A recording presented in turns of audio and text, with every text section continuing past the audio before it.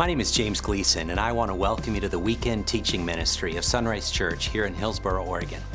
Now, Sunrise is a church devoted to being a safe place to hear a life-changing message. And our vision is to lead people in a growing relationship with Jesus Christ. And so every weekend we share a message of hope from God's Word, the Bible. Now, if you'd like to know more about discovering and growing in a relationship with the God who loves you, please take a moment to visit our website at www.isunrise.com. Now from there, you can learn how to connect with the God who loves you. Then you can learn how to grow with others along the journey of life. You can learn to develop a heart to serve the least, the last, and the lost. And finally, you can learn how to lead others to know Jesus Christ on this journey of disciples making disciples. And so now I invite you to follow along with our weekend message as you discover the heartbeat of God.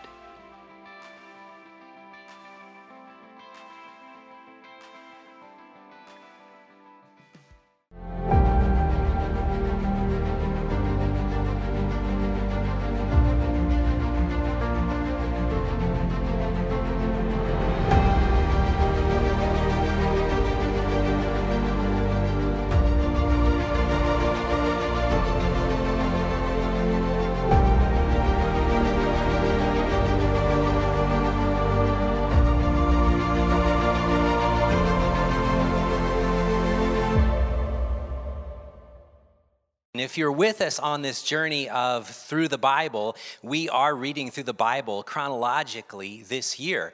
And if you're with us, you're noticing that we're in a very challenging part of the Bible. It's not just the Old Testament, it's the prophets. So how many of you are like, what is up with these guys? Why are they so depressing or angry? Or didn't they have medicine back then for some of that, right? It is a challenging part of the Bible, mostly because it's not about us, you know. It's not like in the New Testament where the Apostle Paul is writing to the church. We're listening in on a conversation. We're peering over the edge and seeing what God is doing with his people, the nation of Israel in the north and Judah in the south. And it's really all about their falling away from God. And just to pick you up on it, if you're new with us or you're just tuning in, the basic idea is this, is God has rescued his people, the Hebrews, the nation of Israel, out of slavery of Egypt. He brought them out, brought them into their own land, a land flowing with milk and honey. He was with them. Along the journey, he said, "You shall have no other gods but me." But you know the rest of the story. They looked at the other gods and goddesses all around them, and they decided to forsake the God that brought them freedom and satisfaction and really true success, and they turned away. And as a result, God spent so much time coming after them, reaching out to them, calling men who were called prophets to come back, stop your rebellion, stop your wayward life, and come back to me. But the fact is, when you read these prophetic words, there's the major prophets and the minor prophets. It's kind of like a farm team. The major prophets is just because it's a lot of writing. It's a big book. The minor prophets, not so much. And so you read these words. These guys were the most depressing people, right? They're the most just discouraging people. They were honestly the most despised people in the nation. To be signed up as a prophet was almost like a death warrant. If you ever encounter anybody that comes into your life today and says, "I'm a prophet of God," and they tell you and they rebuke you, they're not a prophet, they're just a jerk. Because a prophet was called by God to call his people back to his heart, was to call them to repentance, was to say the way you're living is not right, and you need to turn to this direction, to go back to the God that saved you, that rescued you. And the reality is it was a depressing job because these men were called out of obscurity. They were called out of just normal life, and to get the call of a prophet, it was just this big resignation. My life is ruined. Because you read what happened to these guys, right? Jeremiah, a whole series of things. For me, the biggest one is being thrown into a muddy cistern, up to his neck in the mud, right? He's going to die. He's alone in the dark. Isaiah, walking around naked, okay? Not because he wanted to, because God told him to. Ezekiel, lie on your side for about a year, not turn over and lie on this side. Just the stuff that they were called to do was all a symbol of how the people had rejected God and how he was calling them back. But it's not something you wanted to do, but you had to do it because God had called you and had given you an assignment. And that assignment was to go and preach to my people. Some of the prophets preached to other nations, but predominantly it was to God's very own people. And you think, well, why were they like that? Why were they so on edge? Well, let me give you an illustration. It was given to me from Rabbi Joshua Heschel in the book The Prophets. And he describes it this way. He said, imagine if you have perfect pitch. That means you could walk into any room and you could hear a note. You knew exactly what it was, if it was sharp or flat. You knew where it was in the register. You could sit down at a piano and just play the note. You knew perfect pitch. And you decide to go to the orchestra. You get a season pass, and you're there, and week after week, you're enjoying just this beautiful orchestration, and you love it. And then one day you sit there, and as you're sitting there and the orchestra is beginning to play, you notice that one of the instruments, like say the first chair of the violin, is just a little bit flat on one of her strings, just a little bit flat. And you're like, oh man, you look around, nobody else notices because they don't have perfect pitch, and you're like, oh, okay. And then pretty soon, the viola next to her, he just goes, oh, I like that. He detunes a couple strings. And then within 15, 20 minutes, everybody's like, oh, I like that. And everybody's detuning or tuning up their instruments. And it's this cacophony of noise, it's garbage. And you look around and everybody's clapping. They like it. And they go, this is better. And you're going, what are you a fool? This is not the way it's supposed to be. If you look at the printed page, if you have perfect pitch like me, you know it's supposed to be up here. This standard is high. And how could you grow accustomed to something that's not the written plan? And those were the prophets. They sat there with perfect pitch, listening to people who were wayward, satisfied, desiring other gods and goddesses. And they were angry, but more than that, they were expressing the anger of God. They were the mouthpiece of God, but they were the heart of God. And these guys spoke messages that I believe still relate to us today. Even though it's the Old Testament, even though it's for a different old dead people, I believe that many of the messages that we read in the prophets are directly aimed at our heart today. As a modern culture, a Western culture, an American culture, a Christian culture, we could easily disregard the prophets, or we could listen and say, maybe God is using that person as a mouthpiece to speak to my heart. One of the most amazing truths about this part of the Bible is you discover we're just a rebellious people. We are a wayward people. We're filled with sin, but we are so loved by God that his heart is broken when we turn from him and he goes and he pursues us. That just blows me away. It doesn't make any sense, on my ledger book, that even though we are so broken and filled with sin and wayward, and I'm just talking about humanity here, I'm talking about us, I'm talking about me, I'm talking about you, that we are broken, filled with sin, running away from God, but we are so loved by God, our Creator, that his heart is broken when we turn from him, and he will do whatever it takes to draw us back to his heart. If we could kind of get to this big idea, I want to share this. I don't know if, I missed the 2 Peter side. Sorry, I'll get that. The 11 o'clock sermon will be better, I promise. Just come back. Sorry about that. This is the big idea for this week. It's this: God only wants for us what we would want for ourselves if we were smart enough to want it. Isn't that good? That's good. All right, let me check this out. God only wants for you, this is God's desire for you, what you would want for yourself if you were just smart enough to want it, right? A little condescending right there, right? But it's the reality. God only wants for me what I would want for me if I was smart enough to want it. But I'm not smart enough to want it. I want something else, right? My wanter is broken. It wants something else, right? God only wants for you what you would want for yourself if you could just see it, if you could just want it. All of a sudden, you'd realize that perfect pitch matters, and that would be something that would radically revolutionize your life. But the fact is, We don't want those things. I mean, you look at anything in life. I mean, you look at relationships, you look at marriage, you look at singleness, you look at possessions, you look at desires, you look at money, you look at futures, you look at identity, you name it. God has a perfect pitch for all of those. And if we only wanted what he wanted, that would make us amazing, right? But we don't. We want something else. And so we pursue something else. We don't want his ways. We want our ways.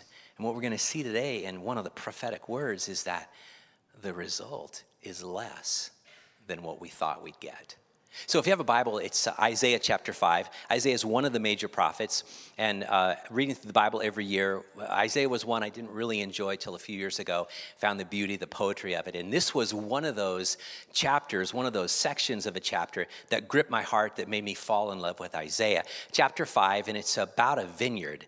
And it's a metaphor, it's a poem about God's people, and he uses this illustration. And let me read it to you. This is the first part of Isaiah 5. Starting in verse 1. We won't go through all of it yet, but I want to just read this. Look at this. Now I will sing for the one I love a song about his vineyard. He's talking about God. Okay, this is God speaking about this. He says, my beloved had a vineyard on a rich and fertile hill. He plowed the land, cleared its stones, and planted it with the best vines. In the middle, he built a watchtower and carved a winepress in the nearby rocks. Then he waited for a harvest of sweet grapes, but the grapes that grew were bitter. Now, that's a beautiful picture, right? Well, a number of years ago, I had the chance to visit Israel. I've visited Israel many times since then. This is my first time on an actual tour, and I was able to go to this kind of environment, this place. We stood exactly here. I'm not sure if it's the one that Isaiah spoke about, but it's west of Jerusalem as the mountains begin to go down into the sea there, in the lowlands they would call it, and it was a rich and fertile vineyard. And this is what we saw. And I took pictures. These are my pictures I took of this place. And I want to reread Isaiah's words with the pictures that I took standing in this place. So take a look at this. This is what I saw. Now, this is a vineyard. Now, I will sing for the one I love a song about his vineyard. Now, most of us go, that doesn't look like anything I see in the Bordeaux region of France, right? Or when I've gone out to the wineries out here in this area, it doesn't look like that, right? Well, yeah, my wife and I did this too. We have a trellis and we tie up our vines and we have it up here. That's not how it is in the Middle East and Israel. They grow them along the ground. They do prop them up with rocks or tires or old, gallon milk jugs, actually. Anything, they just prop them up. But this is a good-looking vineyard, okay? This is what the prophet is speaking about. He says, I will sing a song for the one I love, a song about his vineyard. He goes on, he says this, my beloved had a vineyard on a rich and fertile hill. This is what it looks like in this section of Israel. A lot of terracing. There's rolling hills. It's not steeper hills like up in Jerusalem. It's not flat lowlands like down at the Mediterranean on the coastline. It's these rolling hills. And so they build vineyards or crops and they terrace them and they put up these little fences and they do this. We do this today. And so this is what it looks like. And you can see there's a fence around it and there's a tree and it's kind of a beautiful area. He says, my beloved had a vineyard on a rich and fertile hill. He goes on to say this. He plowed the land, cleared its stones, and planted it with the best vines. This is an illustration of a very strong, very mature, very healthy vine producing some incredible grapes, okay? You can go over there and you can buy wine from these very vineyards, and it's beautiful tasting. It's amazing. He goes on to say this. He says, in the middle he built a watchtower. There are many such examples of this from the ancient world, and this is one of them. This is a modern vineyard that's still in operation, owned by a family, and this is a vineyard that has a watchtower, an ancient watchtower, built into the middle of it, right there. In the middle, he built a watchtower. It goes on to say this, and carved a winepress in the nearby rocks. This is literally just a depressed part of the rock and stone where they dug out and carved out and would put a bowl there. And you could see that the vine and the grapes, as the things are going on, with the grapes vine, with the vineyard, with the wine would spill right into it. It was beautiful, okay? And then he says this, then he waited for a harvest of sweet grapes, but the grapes that grew were bitter. Now, I don't know if it helps you visualize it. It was amazing opening up the Bible and reading Isaiah 5 in that moment, in that vineyard, and experiencing that. If you ever have a chance to go to Israel, do it, okay? Go on a tour. The Bible comes alive like no other way. So how would you react if this was your life? You went out and you bought some land and you cleared it and you built a vineyard. Let's say you did it today for a business and you go out, to Yamhill, or you go out here in the West and you work your ground and it doesn't produce good crop. It only produces sour, bitter grapes, a failed crop. What would you do? Well, let me change the illustration. How many of you know what crypto is? Anybody? Okay. How many actually put money in crypto? Raise your hand. We're not going to ask how much. Okay, we don't need your key. Anybody? Raise your hand if you put money. Oh, I know more than you. Come on. You put money in crypto. All right, you're just embarrassed. I know we're all embarrassed right now, right? We're all embarrassed. It's like, how foolish could we have been? It's made up. It's invisible, right? So back in November, a year and a half ago, I opened up a stock account for my son, middle son. Noah, wanted to get really into it. He's always bugging me about buying stocks and things like that. I don't know anything. So we opened up a TD Ameritrade account. And the next day, the guy called me and said, what are your goals? I said, to get my son off my back. That's my goal. It's his money. It's in my name. He's 17. I'm going to have to pay the taxes on it. I don't care, whatever. He wants to dabble in stocks, and he's working a good job at Papa Murphy's, and he wants to figure the stock market out. And so he invested a lot, and so he did that. And then along the way, he's like, Dad, I want to get crypto, and he wanted to get NFTs. We did not let him get an NFT. Okay, all right, because it's non-anything. Okay, and so in November, I was in Phoenix, and I was talking with some friends, Kent and Laura Lee Campbell, some old friends at Sunrise, and we're talking, their son's there, and we're talking. He goes, yeah, just open up a Coinbase account. So we sit there at the restaurant, we're having breakfast, and I download Coinbase, and I open up, and I'm like, okay, I'll put $300 in. All right, I put $100 in Bitcoin, $100 in Ethereum, $100 in basic attention token. Okay, those were the three that I thought, that'd be good. So, and then that was the day everything started to go down. Isn't that how life works, right? So now I got like $68, okay? My 300 went to 68, which is better than some people that I know. Maybe they put like a lot in there. I've been reading stories of how guys have put billions, literally millions of dollars, hundreds of thousands of dollars, $10,000, and they've lost so much. Imagine what you would feel like. Some of you don't have to imagine. When you looked at your 401k, you looked at your investment, you looked at your stocks, you looked at your crypto, you looked at whatever, and you realize, this isn't what was supposed to happen. It was supposed to double. It was supposed to triple. I was supposed to have this big payoff. That's what God's feeling. God is saying, I did so much for the nation of Israel, and this is all I get? So it's a metaphor. It's a song. It's a poem. It's a message that, even though it was written 2,700 years ago, that's pretty old, I think it's relevant to you and to me today. Yeah, it's not written to us, but I think it is. I think it's written to our heart. The message is this. In the poem, we see the great kindness. We see the compassion of God, but the utter failure of men and women to live up to their part of the bargain. And I know that relates to us, if we were honest. If we're not, we're called Pharisees, and we only see the best part of us. And if you think, man, you don't understand, James, when God invested in me, he got a really good deal. I just have to tell you, you're worse than crypto, okay? The investment God made in us is not paying off. None of us can have a good return on the investment. It's actually impossible for us to have a good return on the investment that God gave for us. And Isaiah puts it bluntly, puts it plainly, puts it clearly, and this is what he says. God has moved on our behalf. Let's modernize it for us. He's done everything necessary for us, and we have pushed him away. We have pushed God aside because we have better plans. We have better ideas. And yet God has done everything he could to make us fruitful. But somewhere along the way, when God reached out to you and to me, there were seasons in our lives when we said no. Again, I'm talking to church people because you're in church, or online church people. I don't know where you are, but I'm talking to church people, but I mean honestly. And it comes from me as a pastor. When I look in the mirror, I'm not a good investment. I'm not a good payoff. I struggle. I fail. I mean, I have good days, and then another day I wake up the next day, you know what I mean? And that's just life, right? We're not the best investment. God could have done better, right?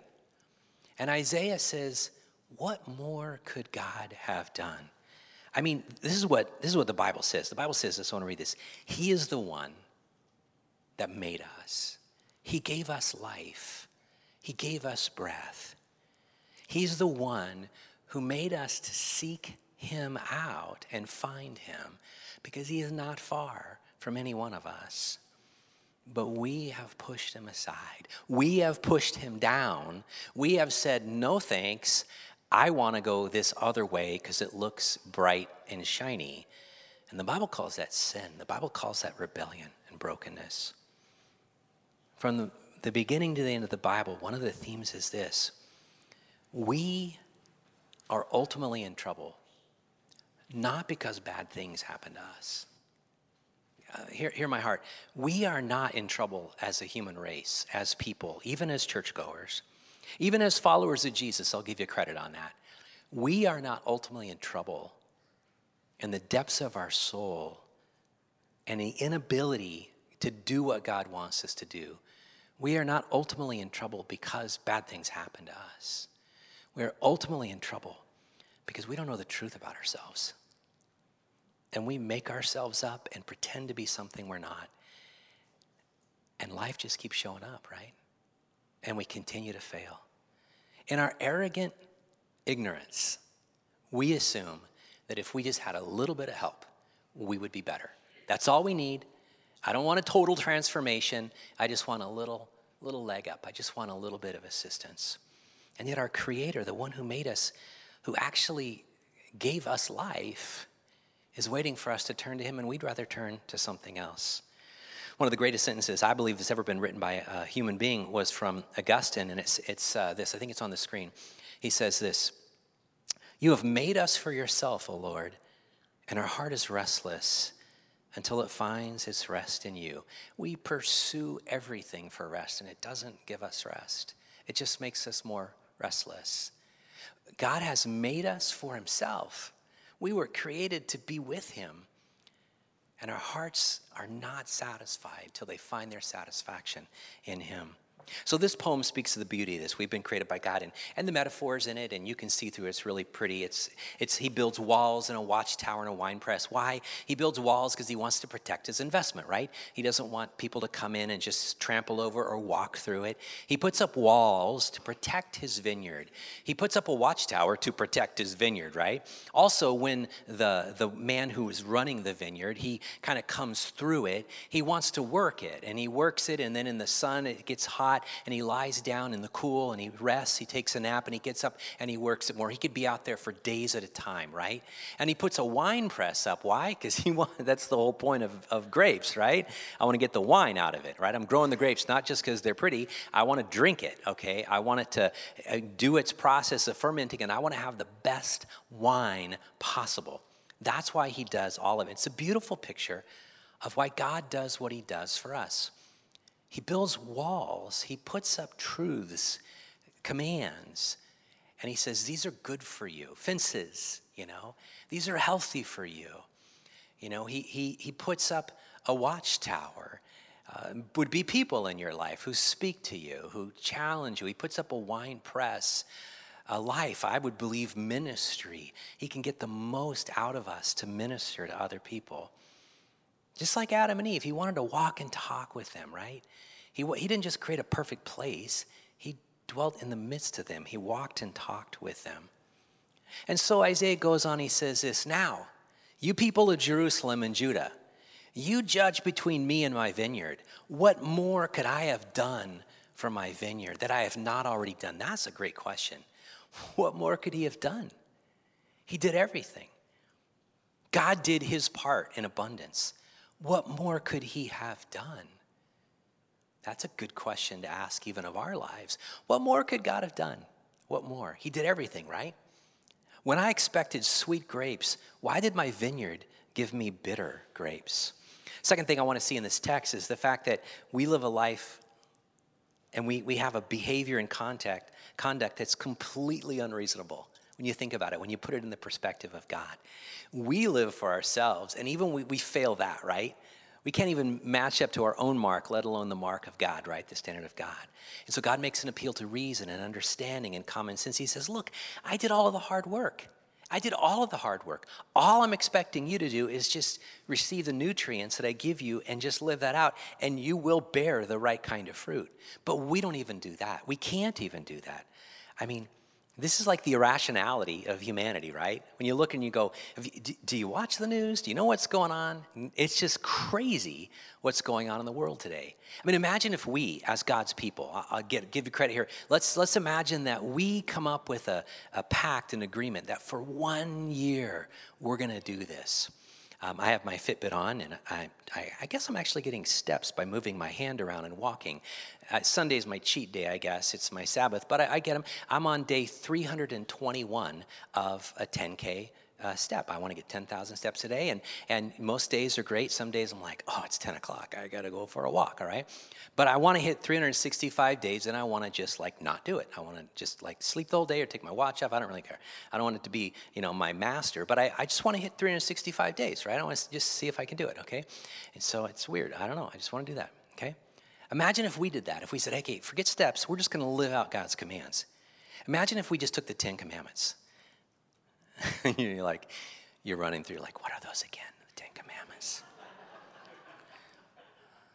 Okay, forget the 10 commandments. Let's just do the 2 commandments, okay? Jesus said, love the Lord your God with all your heart, soul, mind, and strength. Let's just commit to doing that every day for 365 days. And the 2nd commandment, love your neighbors yourself. Imagine if we just did that. We would be changed. This church would be radically changed. This whole community would go, what's up with those people? They are the most loving, compassionate, generous, self-sacrificing people. Okay? For just 1 year, let's just do it. 1 month, let's try it, right? Or let's go to something else like the fruit of the Spirit, because as followers of Jesus, we have the Holy Spirit in us, and if we walk in the Spirit, walk close to Him, we naturally bear the fruit of the Spirit. So let's just imagine for 365 days, we are people that are people of love and joy and peace and patience and kindness and goodness and faithfulness and gentleness and self-control. We did that. Can you imagine what would change in our world today? If every believer, everybody that calls themselves a Christian, a follower of Jesus, just did that, our world would be radically woken up. Or look at Paul's writings in 1 Corinthians 13. This is great. Imagine if we were patient for a year. That'd mean we didn't drive anywhere, right? Okay, we didn't hang out with other people. I don't know what it meant, but we were patient for a year. We were kind. We didn't envy. We didn't boast. We weren't proud, we weren't rude, we weren't self-seeking, we weren't easily angered. We kept no record of wrongs. We didn't delight in evil, but we rejoiced in the truth. We always protected and always trusted and always hoped and always persevered and never failed. Can you imagine what living a life of that for 365 days would do for us and the world? But we can't do it. We can't do it. There is no way we can create our own utopia. We can't do it. Even as a church, we can't do it. What's wrong with us? What's wrong with our way of thinking and our way of living that says that I know that's what God says, that's his truth, his standard, but I choose this one. Every day we do that, right? We do that. Why? Why do we have so many idols in our lives? Okay, confession. So for me, I've shared about this. It's the issue of eating and gluttony and everything like that, and just eating things I shouldn't be eating. And it's all about my eyes, my head hunger, not my stomach hunger. And so I'm working. I finish this sermon. I'm working on playing guitar and working through the songs. And I go for my walk. I get my 10,000 steps. I come back in. I get some orange juice. It's great. And I go there and I see that my wife has bought It's. And they're in the freezer. It's an ice cream sandwich. And they're big ice cream. Anybody have an It's? Okay, there was a box of mint and a box of vanilla. I'm like, I now have options in how I sin. I like this. I don't have just like one. I can choose which way to sin. So I grab an It's. I'm sitting there, and I set it there. It's in the package, and I'm playing guitar and working on stuff, and it's sitting there, and I'm like, well, it's probably about ready. And I eat it, and I have some milk afterwards, and I'm like, why did I do that? I didn't want to do that, but I saw it. And it looked good for food. Food is a stretch for consumption. How about that? And I did it. And I'm like, why am I so stupid? Why does my eye want something I know in my mind I shouldn't eat at that season? Maybe there's a time, but not then. Why do I do that? Why do I continue to fail? Can anybody relate to that? Even in your best day, you make a good day. You got 24 hours. Yay. You hit your goal. Then you wake up. Or you're like, life's great. Yeah, because you were alone and your family's gone, okay? And now they show up. You're like, okay. Why? Not to blame them. It's just that, it's a reality for us. Why do we look at something else and go,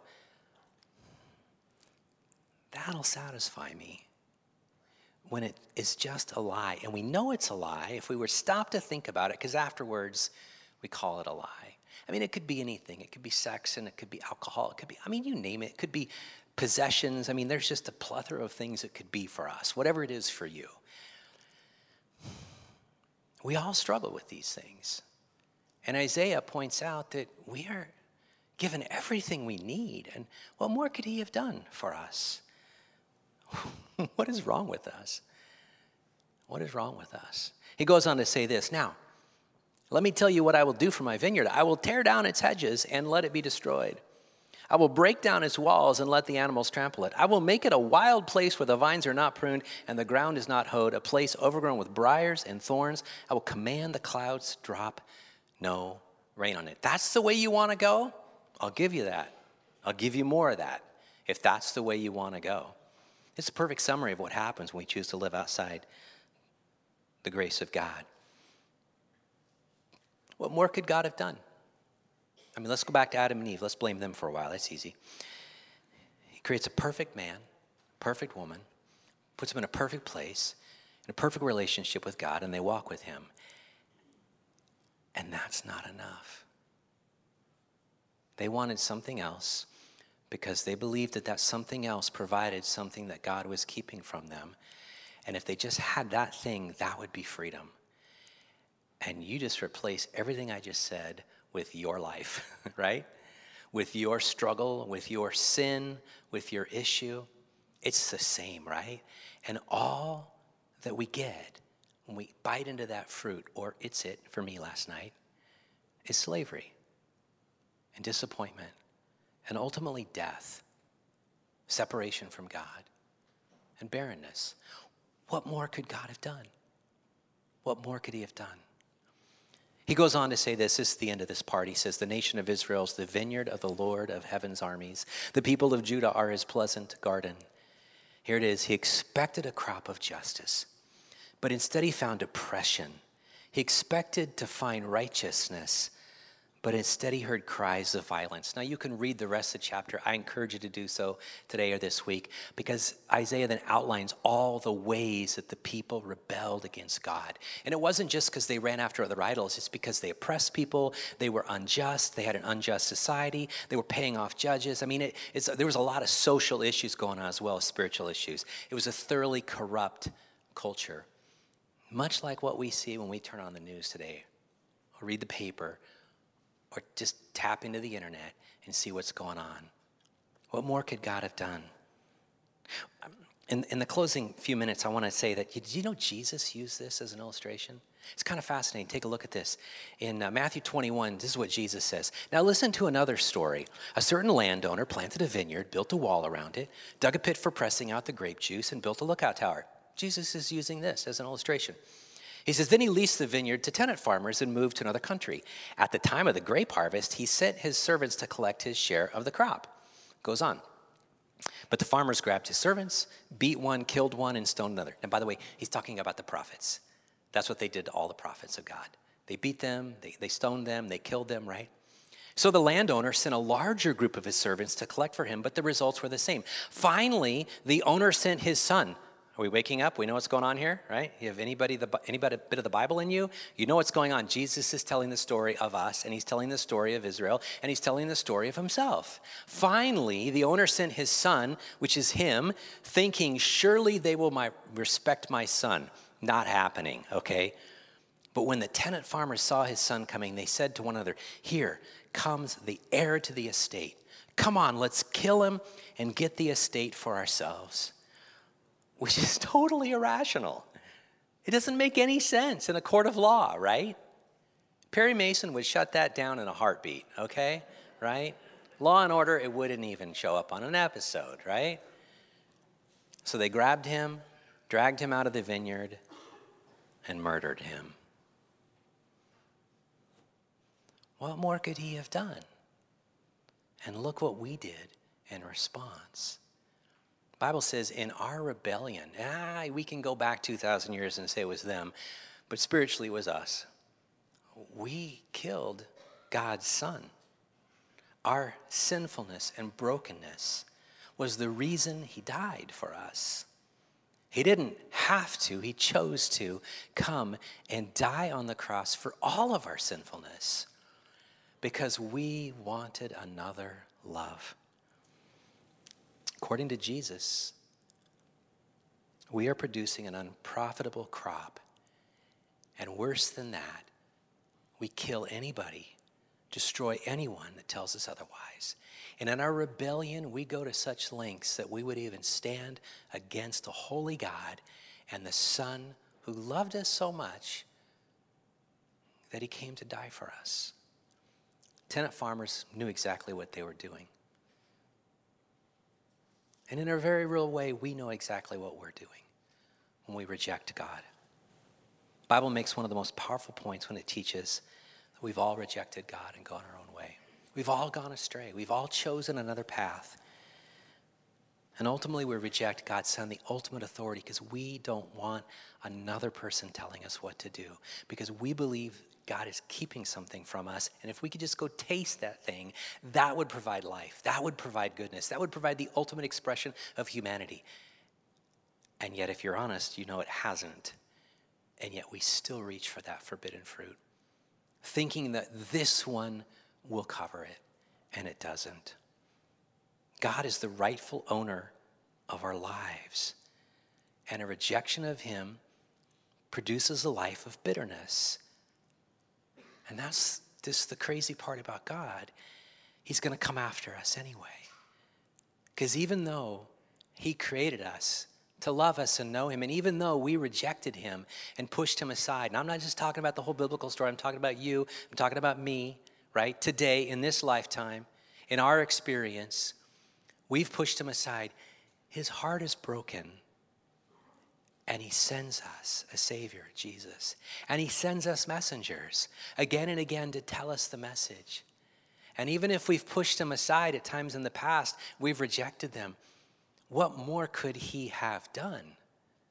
He's done everything if we would just receive his relationship, his forgiveness through his Son, Jesus Christ. The modern message of Isaiah 5 is, what more could God have done for you? He did everything. The question is, what will you do now, knowing it? There's really only one hope for us, and that is to receive the forgiveness that comes through Jesus Christ alone, and then we can become a profitable vineyard. And only then can the grapes grow to something that has value for the owner of the vineyard, not us. We're just producing the stuff, right? We're just the work that he's tilling, the dirt, the soil, the vine, the grape. That's what we are. The owner of the vineyard is God. What more could he do? Well, what could we do now other than say, yes, God, I acknowledge my brokenness. I say, yes, I am that unfruitful vineyard. I have pushed you aside, yet I'm going to stop because I need a life change. If you let him rule and reign, things are different. But if not, if you go to the end of your dying days, pushing him aside, thinking, if I could just have that one more ice cream bar or sexual escapade or financial profitable thing, or if I just keep investing in crypto, you know what I mean? It's like, or you could stop and turn the other way. The Bible calls that repent, and he will receive you as his son or daughter. Would you pray with me? Father, I thank you for your love. I thank you for your kindness and your tenderness. And you do not treat us as we deserve, but you continue to call out to us, so much to the point that you sent your Son to save us. God, rescue us in this moment. Maybe we're here and we're in the room or online and we are Christians, we're followers of you, and yet we still pursue something else. God, lovingly remind us through your Holy Spirit that it never satisfies. And if we're not in your family, if we've never called out to you for your love and for your forgiveness, for relationship with you, may we do that now. May we say yes to Jesus, God's Son, who's the rightful owner of the vineyard, the rightful owner of our lives. And we come before him and agree with him that we've sinned, and agree with him that we failed, and agree that he loves us so much he'll cover it if we just say yes and receive him as Lord and Savior. God, we just love you. I love that message of Isaiah 5 because it's true in my heart and it's true in all of ours if we just have a moment of acceptance. And you loved us so much that you sent Christ to die for us. May we receive that. In your name we pray. Amen.